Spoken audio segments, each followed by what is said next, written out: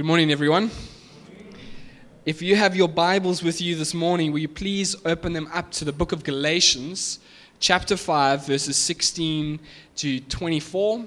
That's the book of Galatians, chapter 5, verses 16 to 24. And if you're looking for where that is, if you go Matthew, Mark, Luke, John, Acts, Romans, 1 Corinthians, 2 Corinthians, and then Galatians. So Galatians chapter 5, verses 16 to 24. That's the passage we're going to read, but our main focus that we're going to be unpacking is verses 16 and 17. That's what we're going to be really unpacking this morning. But for context reasons, we will read most of that section. It goes as follows. But I say, walk by the Spirit, and you will not gratify the desires of the flesh. For the desires of the flesh are against the Spirit, and the desires of the Spirit are against the flesh. For these are opposed to each other, to keep you from doing the things you want to do. But if you are led by the Spirit, you're not under the law. Now the works of the flesh are evident: sexual immorality, impurity, sensuality, idolatry, sorcery, enmity, strife, jealousy, fits of anger, rivalries, dissensions, divisions, envy, drunkenness, orgies, and things like these. I warn you, as I warned you before, that those who do such things will not inherit the kingdom of God. But the fruit of the Spirit is love, joy, peace, patience, kindness, goodness, faithfulness, gentleness, self-control. Against such things there is no law. And those who belong to Christ Jesus have crucified the flesh with its passions and desires. Lord, we are grateful that we were able to unpack your word this morning, that we were able to be here and that you speak powerfully. Your word is alive. We believe that.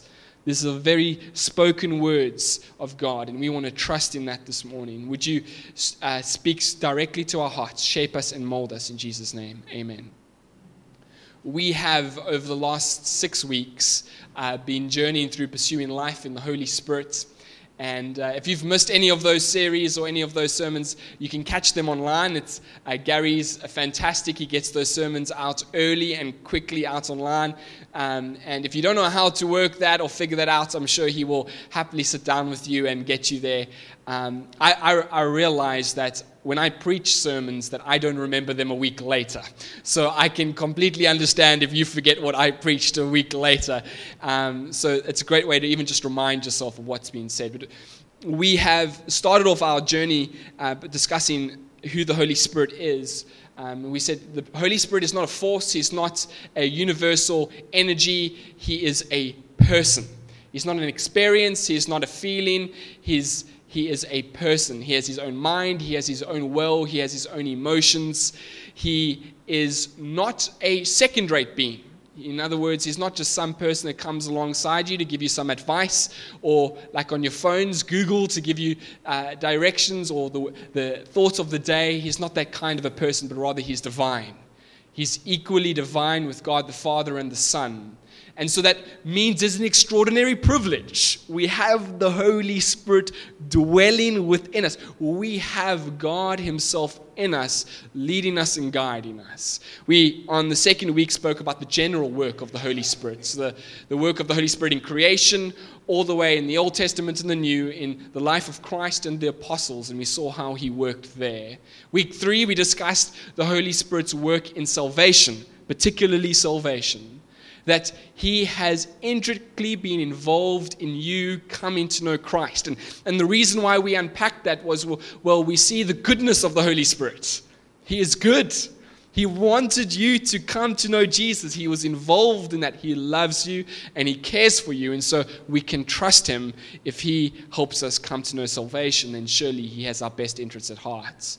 The next week 2 weeks ago, we spoke about the baptism of the Holy Spirit, and we acknowledged that there's a bit of controversy around it and a bit of tension around that phrase, but it's in Scripture. And as Baptists, that means we want to know Scripture and know it well. We want to not just ignore something because some others might have different views to what we would. We want to make sure that we understand it and apply it to our lives. And so we discussed that the result of this empowering of the Spirit is power, boldness, assurance of salvation, and a deep desire for more of spiritual things. And that is so that we might make Christ known and that we might see his kingdom grow. And so therefore we desire it, we ask for it, we want more of the empowerment of the Holy Spirit in our lives. And last week, Priya preached a fantastic sermon on the sanctification of the Holy Spirit. That the Holy Spirit transforms us more and more into the image of Jesus. And that's exactly what sanctification is. It's becoming more holy or becoming more like Christ. And we spoke about some practices and some principles around that. And well, this morning we're going to close off this series and we'll be moving on next week. But we're going to look at how to, as Galatians would say, walk by the Spirit. Or in other words, under the leadership of the Holy Spirit. Now, there needs to be some clarification here on what we've taught. When we think of the baptism of the Holy Spirit, there's some dangers in which we we could fall into, which would cast us out the way. And the first would be that we would think that we can't live for God without the baptism of the Holy Spirit, without the empowering of the Spirit. And that's just not true. Remember, when you come to know Christ, you have the Holy Spirit who dwells in you. He comes and he resides in you so that you might live a life for Jesus. A great example of this is actually seen in Exodus. We know the story of the Egyptians enslaving Israel. And they're enslaved by Israel. Pharaoh takes away their rights as humans and makes them slaves so that they might do work for him because he's scared they might rise up against Egypt and take control of them.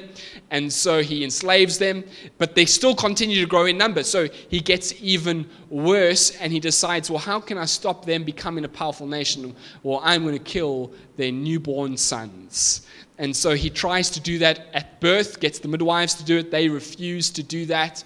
And so what happens is he decides to throw the newborn baby boys into the Nile River. Absolutely atrocious. Horrible, horrible, horrible. And the people of Israel undoubtedly cry out to God and ask for help.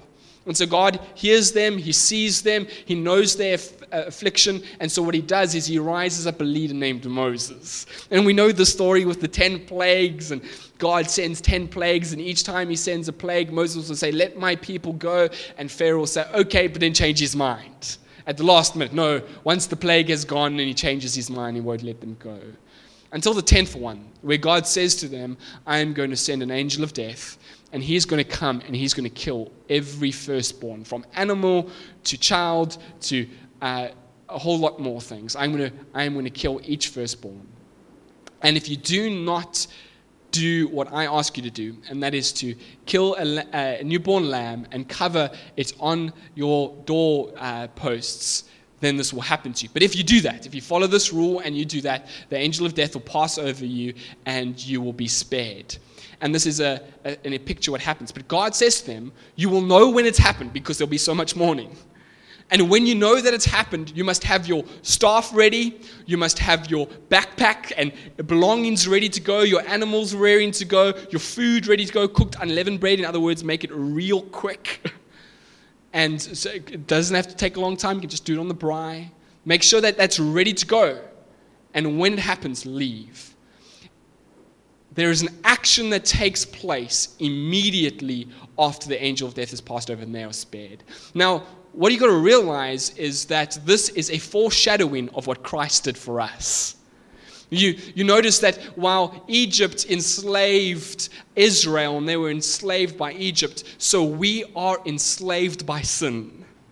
And we've got a bigger enemy, far greater than Egypt, and we are enslaved by sin. And yet our punishment was coming along, and that was going to be death, but not just physical death, but eternal death. But thank God, by the blood of the Lamb, Jesus Christ, who died for us on the cross, we are covered, and so we no longer will die eternally because of what Jesus has done. Do you understand that?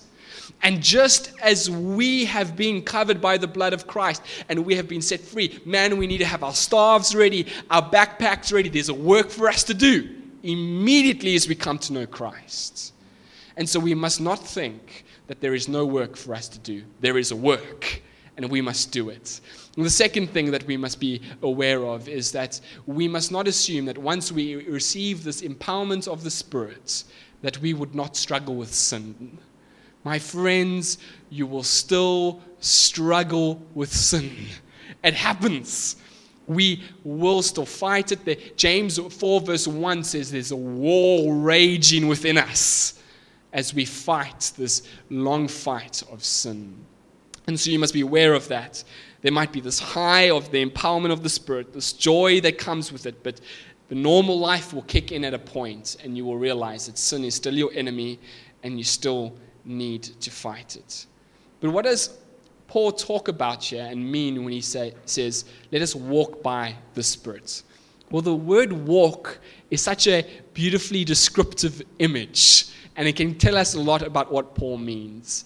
Walking this morning, pretty much every single one of us here walked. Whether it was easily or difficultly, we walked this morning. We got out of bed and we walked.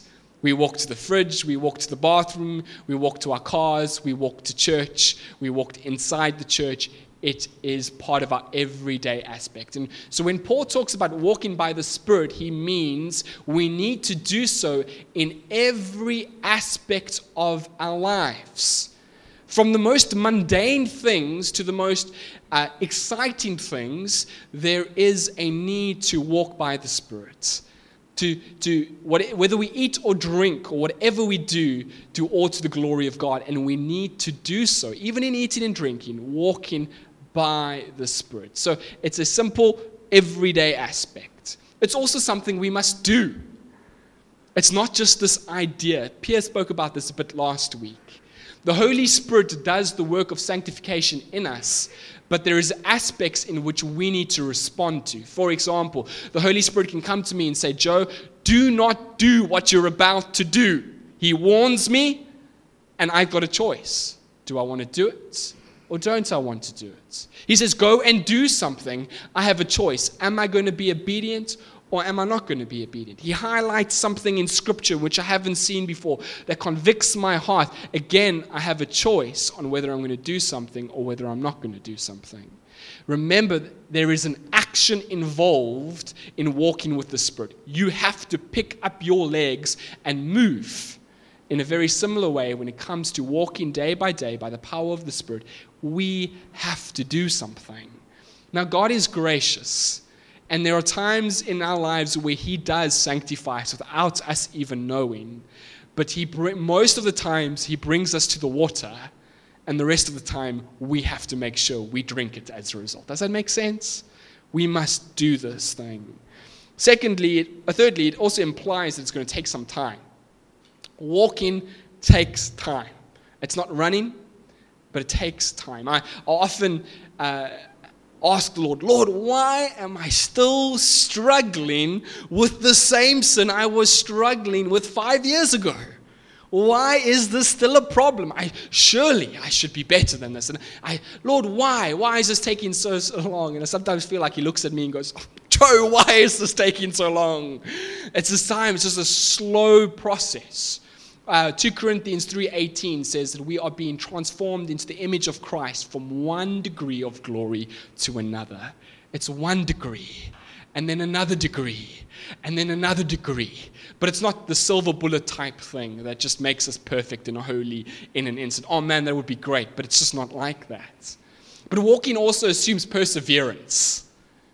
When we walk, we can walk at a pace that's comfortable, and we can go and keep on going. I could ask all of us just now after the service to line up and see how far we can run. Different, some of us further than others, some of us just up the road, some of us all the way down Settlers Way. But there would be a point where we would have to stop because we get tired. But if I asked us to walk, we would walk further. It might take us longer, but there would be more distance covered because we just have more energy and we can go more comfortably. There is a perseverance, a persistence that takes place. And lastly, it also implies that it's just ordinary. Absolutely ordinary. There is an ordinary thing about this. There's not the glitz and the glamour. There's not this amazingness. It's just ordinary. and we can walk by the Spirit in the ordinary. And that's comforting, to know that the Spirit is with us even in the mundane, even when no one else is there, even when you're sitting behind your computer desk at work or sitting at home having that cup of tea or whatever the case might be. He is there with us, and we can walk by the power of the Spirit. And you'll find that this is a great battle, as I've already said. Paul talks about in this passage that it's flesh versus spirit. It's one is pulling you this way, and the other is pulling you this way. And it's this battle that rages within you. You don't want to do it, but you want to do it. The Spirit is saying, don't do it, but you really feel that it would be nice if you could do that. Man, I would love to let that person know my opinion on this matter. The Spirit is saying, keep quiet, but it feels so good when I open my mouth. Oh man, there's this war that rages. It's something that fights within us. So what do we mean by flesh? Because there's some people that have misunderstood this. There's a hyper-grace movement that would argue that what Paul is speaking about here is just physical body.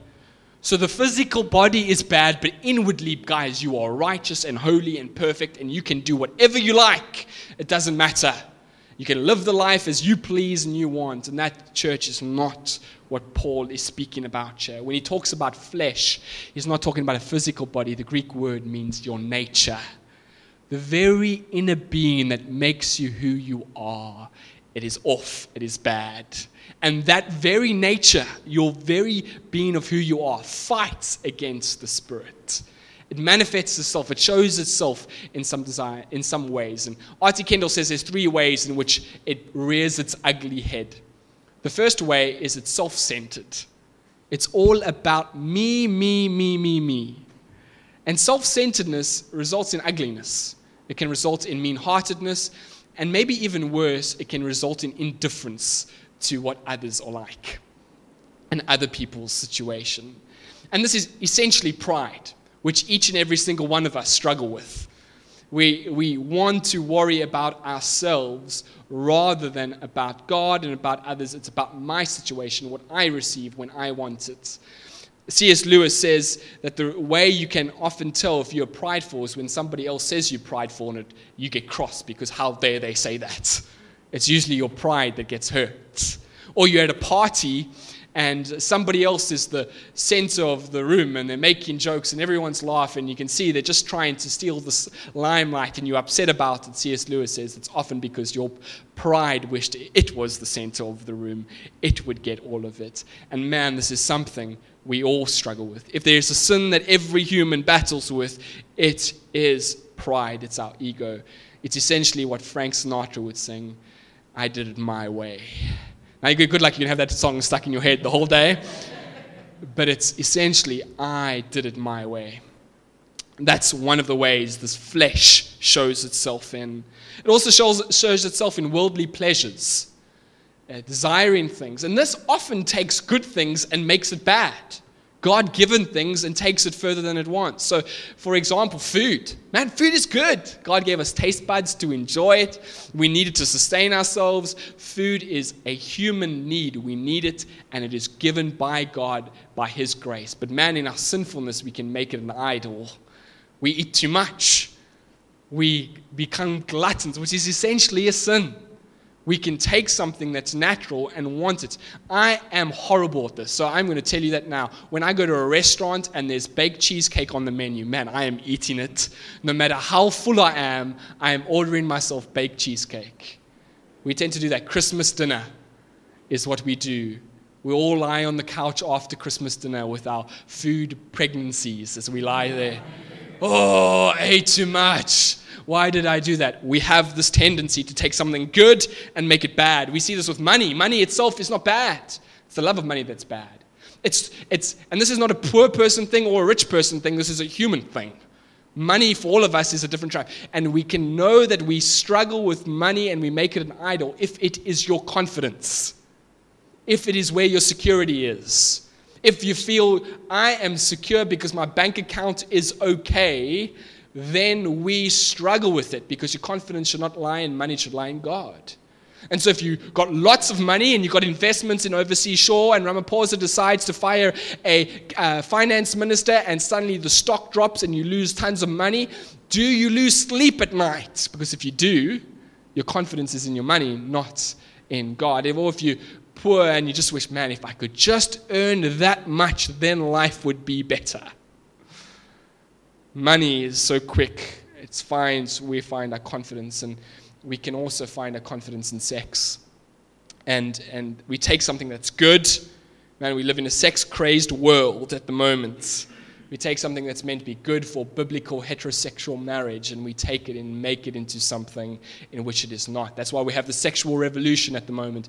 It is going to be the biggest thing that we as a church in my generation have to fight against. And our biggest opposition, it is where the world is going. We take something that's good and we make it our own. Worldly pleasures can show, that's where the flesh starts to show itself in. It also shows itself, lastly, under unbelief. Unbelief. This is to take the good commands of God and rationalize it away. Where God has said, do not do this in this situation, or do this. And we go, and we use our logic and our rationale and our situation explained away. Let me give you an example. I have a number of family members who live with their girlfriends or boyfriends. And when you ask them, are you Christian? They'll say yes. And you're like, well, how can you be living with your girlfriend and your boyfriend? And their logical answer will be, man, because we love each other. We really mean the world to each other. So why wait for marriage? And if, man, we save it on rent. Money is cheaper to live together. It is. It is. Logically, it just is, because you get to save on rent, you get to save on food. And we go and we explain the rationale of what God has asked us to do away. We come with our rationale. And ultimately, church, it is a lack of faith. It is a lack of faith.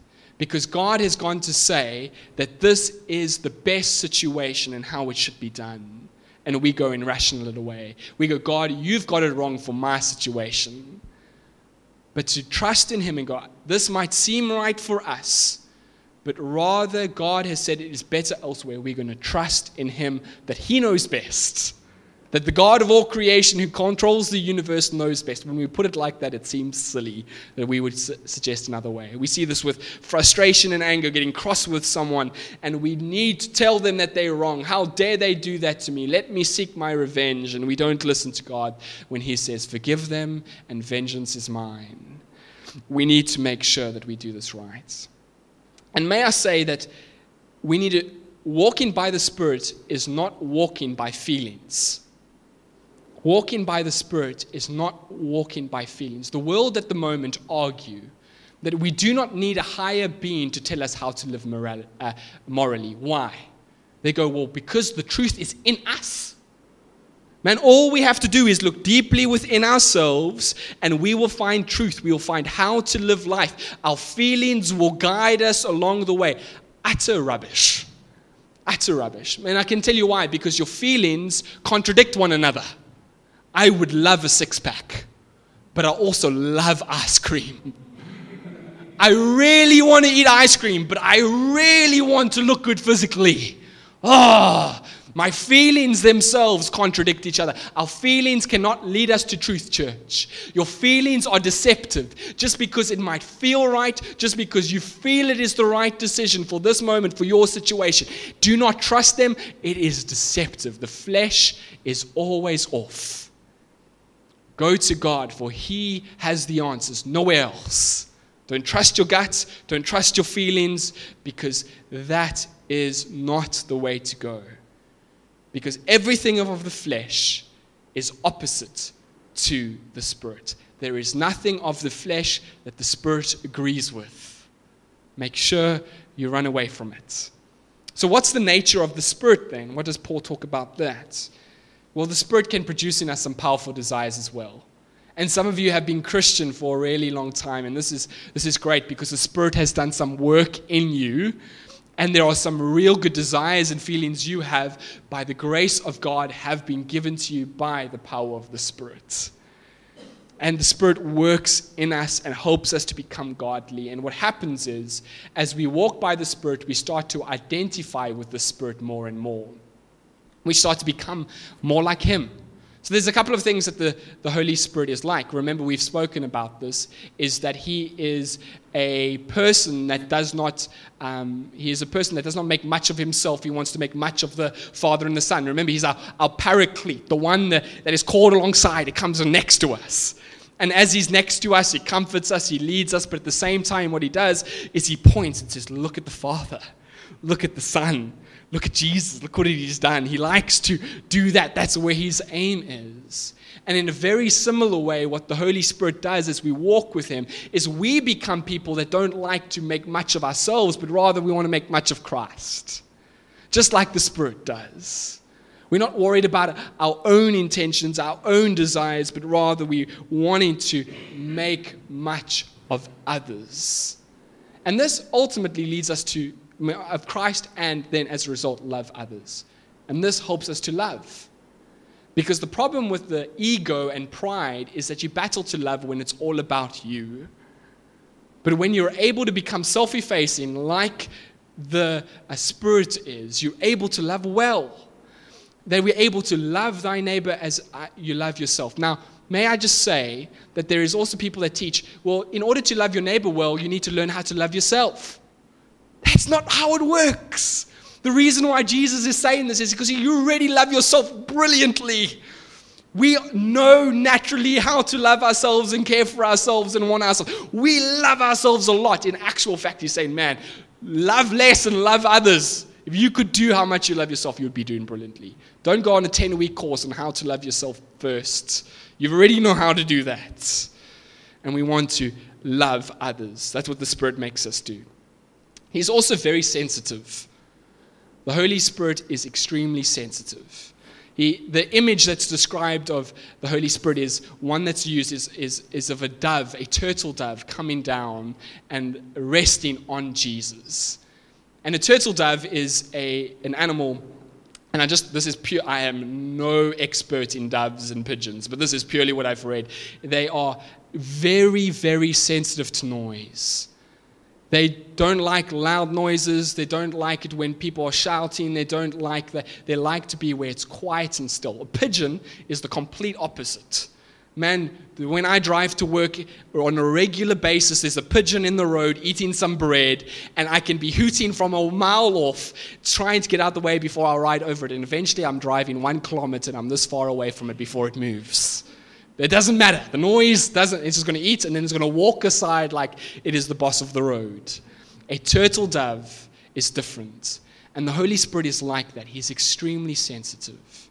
He's not one for the noise and the clamor. And I'll show you what that means now. But he's also faithful. And we see he comes and he remained on Jesus. That's what it said in the passage.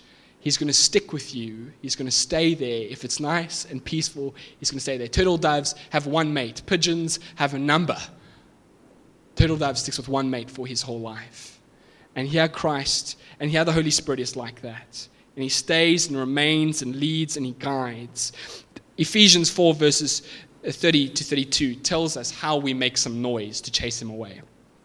And this is done. He says, do not grieve the Holy Spirit of God, by whom you were sealed for the day of redemption. Here it shows us some things. Let all bitterness or wrath or anger or clamor and slander be away from you, along with malice. When we are bitter and angry and malice and shouting and annoyed and frustrated because of what people do, if you can just imagine when we fight with others, there's noise, there's annoyance, there's anger.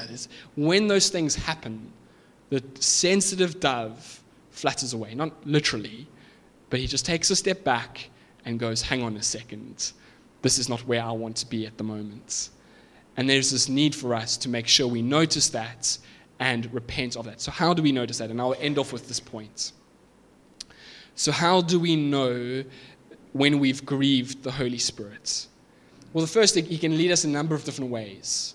He can lead us audibly in the way in just letting us know, like, man, you just know when you've done something. He can lead us in an impulse. He can lead us through a recurring thought or scripture, a number of different ways he can show us. But the primary way in which we can tell in all situations that we have grieved the Holy Spirit is when there is a loss of inner joy, peace, and easiness with God.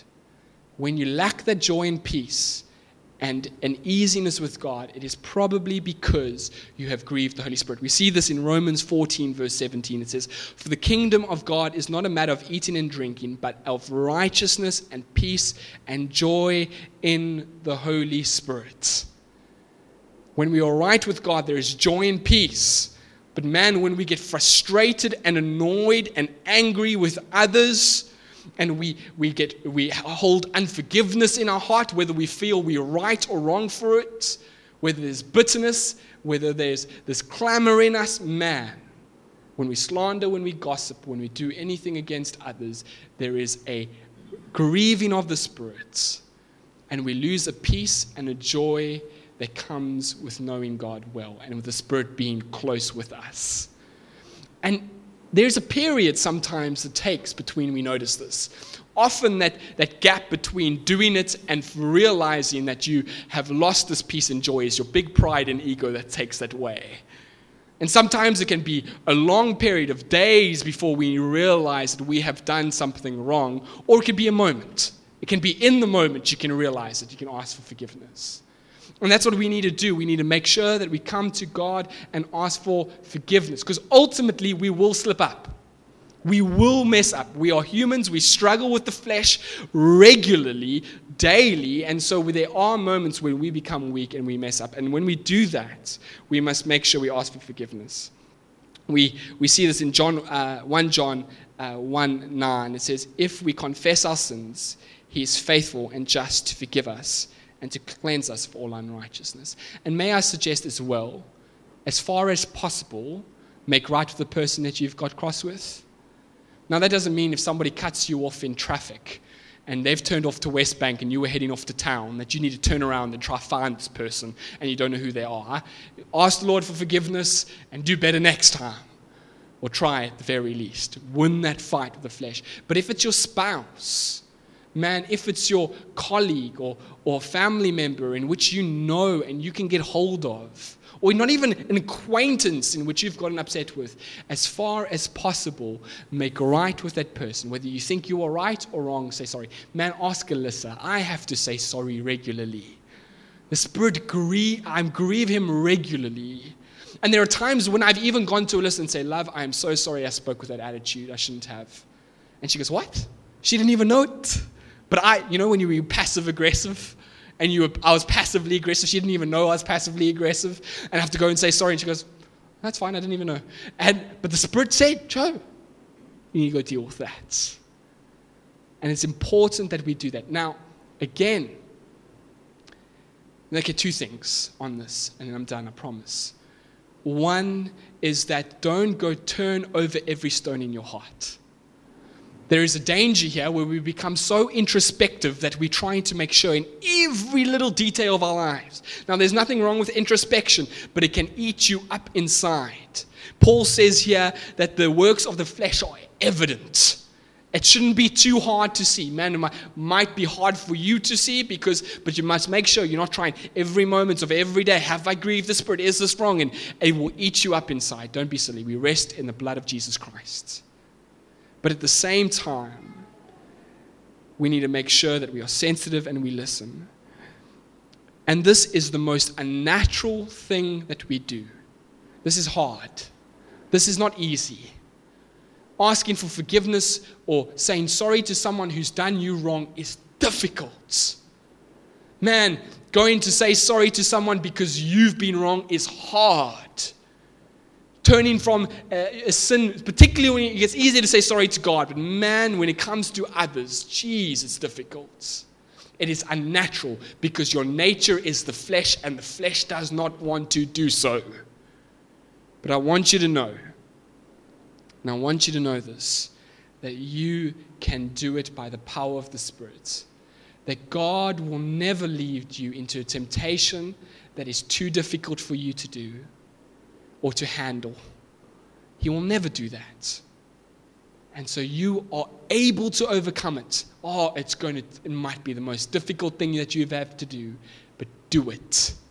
And in there, you'll find joy and a peace that surpasses all understanding, because that is what happens when the Spirit is close and near. Walk like that. Pursue that daily, church. We're going to pray, and then we're going to head over to communion table. I want to ask Brian, would you mind joining me? Lord, we are incredibly grateful that we have a God who comes and walks with us daily. Would you help us to do that, Lord? We want to experience the peace and the joy that comes with knowing you on a daily basis. In the mundane things, in the things that we do daily, like shopping and fetching kids and doing all those kinds of things. We just want to know you. We want to walk with you. We want to become the men and women that you've created us to be for the glory of Christ, we pray. Pour out your Spirit upon us that we might do this. Holy Spirit, make us sensitive to hear your voice. Give us the boldness and the courage and the ability to be able to respond to you positively. Help us to fight and crucify the flesh. We pray this in Jesus' name. Amen.